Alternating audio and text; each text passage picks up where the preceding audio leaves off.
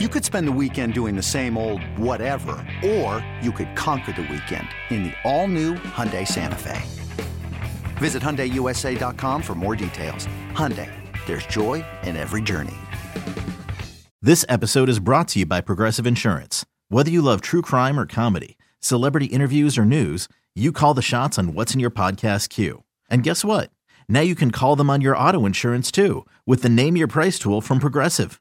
It works just the way it sounds. You tell Progressive how much you want to pay for car insurance, and they'll show you coverage options that fit your budget. Get your quote today at Progressive.com to join the over 28 million drivers who trust Progressive. Progressive Casualty Insurance Company and Affiliates. Price and coverage match limited by state law. Take Command Podcast here from Odyssey Sports. That's Logan Paulson, played 10 years in the NFL. I'm Craig Hoffman. I covered some teams. Now I talk into microphones on the radio every single day, 3 to 6. Yeah, a lot. So much microphone talking. It's because I swing for the fences sometimes. Let's take a look at when the Commanders' defense is on the field. Jared Goff and the Lions' offense. I think the number one question to which we will, at the time we're taping this, we don't know DeAndre Swift's status for the game, but he apparently suffered an ankle injury at some point, either in the game or in practice earlier in the week. But he missed Wednesday's practice, and that was a surprise. And reporting came out that there is an injury there. It wasn't like a veteran maintenance day kind of thing.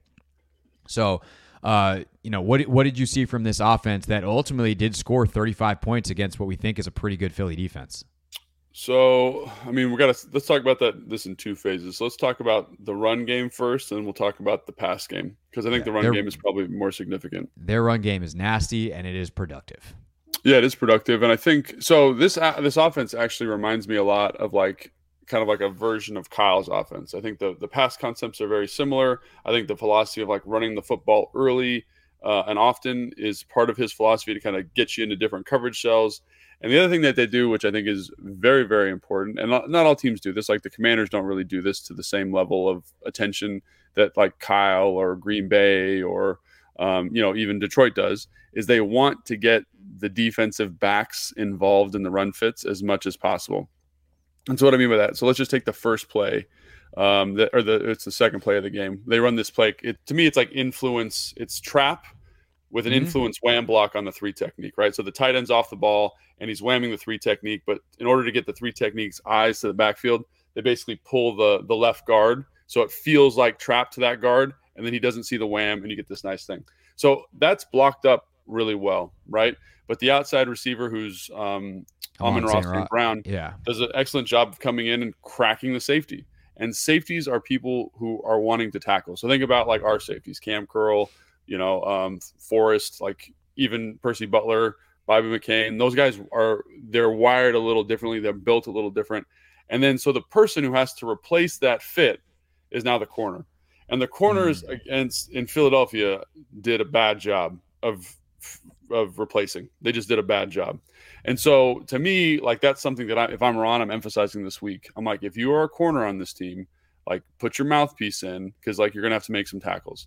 And that's okay. And there's ways you can mitigate that. Like there was a play, like I think it was 4 or 5 plays later where, who's the guy, number 7, Hassan Reddick runs up the field because he thinks it's pass, and he opens this gaping void and he makes the tackle really hard. So if I'm Ron, I'm saying, if this is Montez, if this is Casey, this is James, be disciplined here. Close this down so that the running back doesn't have a clear run to the corner, and that the corner has an easier tackle. So that's something to keep an eye on. It wasn't like, and again, this is to be fair to Detroit, their offensive line, they struggle, like the interior struggles in pass protection, but they are physical sons of guns now. Penei Sewell is I think a budding star at the offensive line position. I think you're going to be talking about him as maybe the best offensive lineman in the NFL in a couple of years. Him, Rashawn Slater, maybe they get Tristan Wirfs down in Tampa Bay. That's kind of the tier of offensive lineman that he's a part of right now. Kind of that group that's going to replace Trent Williams and Tyron Smith when they retire, right? So obviously very high praise. He's physical, man. He's physical in the run game. I've never seen like 3 techniques just get blown out of there on down blocks the way he does. So they're going to have, again, Payne, Allen, if he plays, like get your mind right, get in there. Let's start making some plays. And I do think they're human beings. They're mortal. And if you kind of coach these schemes up, I think you can match them really well, right? And I think that's something that's important to kind of keep in perspective, despite them being physical, despite kind of the philosophy. Like, if you think about it, Philly didn't have the luxury of knowing what Detroit was going to run. Washington does. They know what they want to be. They want to be this wham trap team. They ran that probably 3 or 4 times, a variation of that, a little bit of outside zone. They love counter. They love power, kind of like that. So instead of being like, think more like kind of old school mash as opposed to Kyle Shanahan stretch. They do it, but they don't excel at it. And then they'd have some nice like little game plan runs, like the touchdown that we were talking about on the other day, like where it's like offset weak with the tight end. Yeah. Strength is to the right. It's just a 4th down, and they go to a formation that they like dropped from the Madden video games in 2007 because nobody had run it in 5 years. And near far, like one of those kinds of things. Pro set, like I was like, this is awesome. Let's go. And so, in Kyle's terminology, it's a weak set, right? So he cuts the outside linebacker, and then usually you would kind of Kyle would run outside zone off of that. But what they do is they cut the outside linebacker, they pull the guard, and then the corner. Again, this is bad fit by the corner and the safety. He's leveraged himself really far inside the receiver who's in a tight split. So the receiver in a tight split just blocks down and makes a big pile there. And then the guard who's pulling to space is one-on-one with the corner. And the corner is like, you know what, I'm good. So he just kind of the guard didn't have to block anybody. Sure. And I think that's what, in my opinion, that's what a good run scheme does, is they get good blockers, good runners on bad tacklers and people who don't want to tackle. So what is the game plan from Ron's perspective? Like versus that look, I'm like, if we see this look, if I'm Bobby, I'm like, widen out a little bit. You can rally to the stuff inside, trust the guys inside to make the play. You need to make sure that we can force this back. So that's just an alignment issue just right there, And I think all that stuff is those are the details. It takes 11 against a good running team to stop the run. And that's what it's going to take against Detroit. The good news is that the Washington corners are willing to tackle. I mean, unfortunately, the leading tackler last week was William Jackson III by a lot. Very physical. He's physical. He can come up, but also got a few too many balls completed on him and making instant tackles. But at least he tackled. At least he didn't give up the ball and a run after catch. Kendall's certainly willing to come up. He's shown that through the years. There's so many highlights of him blowing up screens, things like that, but also can play in the run game. I mean, St. Juste is the interesting one. Or do they play a lot more Buffalo? And do we see a lot more Percy Butler? I think then we also get into the question of, like, if Cam is back, is he in that Buffalo spot? Because maybe you trust him a little bit more with Forrest and McCain behind him, and how do those guys go? The other, obvious big thing is, if you're playing a run-heavy team, you hope your linebackers get a lot more involved. And after, Cole and Jamin both have 5 tackles or less last week, and Cole's a guy that you expect to have well over 100 tackles this year. You'd hope Jamin gets up near that number 2. You got to hope that those guys get a lot more involved this week. I know this defense isn't necessarily designed around the linebackers, but these guys definitely should be more involved this week than they were last week, statistically speaking. Yeah, and I think it's also important to kind of remember that historically, when they're facing teams that like to run the football, they like to get into their 5 down front. That's like they like. That's like kind of their solution. So, who would be your personnel in that? Because part of the reason they draft Fedarian Mathis is because he kind of is like the closest they had to a nose. And in a that Cinco package, you have someone. I mean, sometimes they line them up slightly offset, so it winds up being a 1 technique instead of a nose. But you need that big body. And like, Daniel Wise can play 3 technique and maybe even a little bit of 1 technique. I don't know that he's big enough to really take, he's not the ideal guy, I should put it that way, to be in the center of that. So, like, what's your personnel grouping if they play that Cinco package? And is the new guy, Donovan Jeter, that guy at 320 pounds? Yeah, the answer is I don't know. I mean, I think that's why I was talking to somebody in the building the other day, and they were like, oh, we're putting a little more. Cinco is, it's always been a part of what they do, but it's something that they're kind of toying with a little bit more. And I was just like, who's doing what, because I haven't seen practice yet. So, like you said, I would probably think if I'm just kind of going off the cuff, like Payne to nose, Wise to 3, Allen to 3, and then kind of doing that. And again, like in their Cinco package, they don't often have 2 linebackers in, right? It's usually Cole and usually the Buffalo nickel player. So whether that's Percy Butler, whether that's Benjamin St. Juste, whether that's Cam Curl. So I don't know if Jamin's going to play a lot this week, because like if that's who they want to be and that's what they want to do, obviously like that doesn't fit with him being on the field more. And then the other thing to think about is Mayo. Mayo excels at stopping the run, right? So if you want a guy who's excellent at fitting runs and getting after guys in the run game, like keep an eye on, like that's something my antenna would be up for, is him playing a little bit more this game, because he's very, very good in those situations. And I think the thing about Detroit is now we're going to talk about the pass concept a little bit, is they run, I guess, I don't want to say vanilla, but very kind of